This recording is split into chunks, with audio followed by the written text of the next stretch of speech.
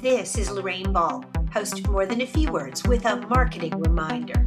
You need to protect the marketing assets of your business. I got a call the other day from a client I hadn't worked with in 18 years. He wanted to know if I still had the original art files for his business. Now, as strange as that sounds, in the old days, I would have had that information. But I sold my agency 2 years ago, and with it, all of the assets.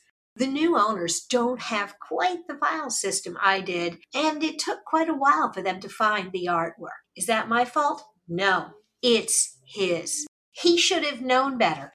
After 18 years in business, he should have had multiple copies of his logo.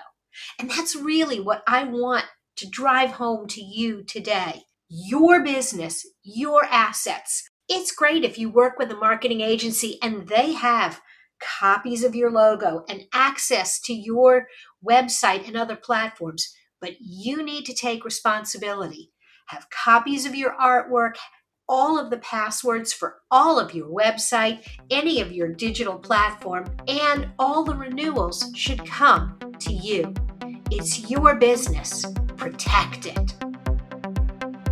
If you've enjoyed this quick tip, be sure to look for longer episodes of More Than a Few Words, wherever you listen to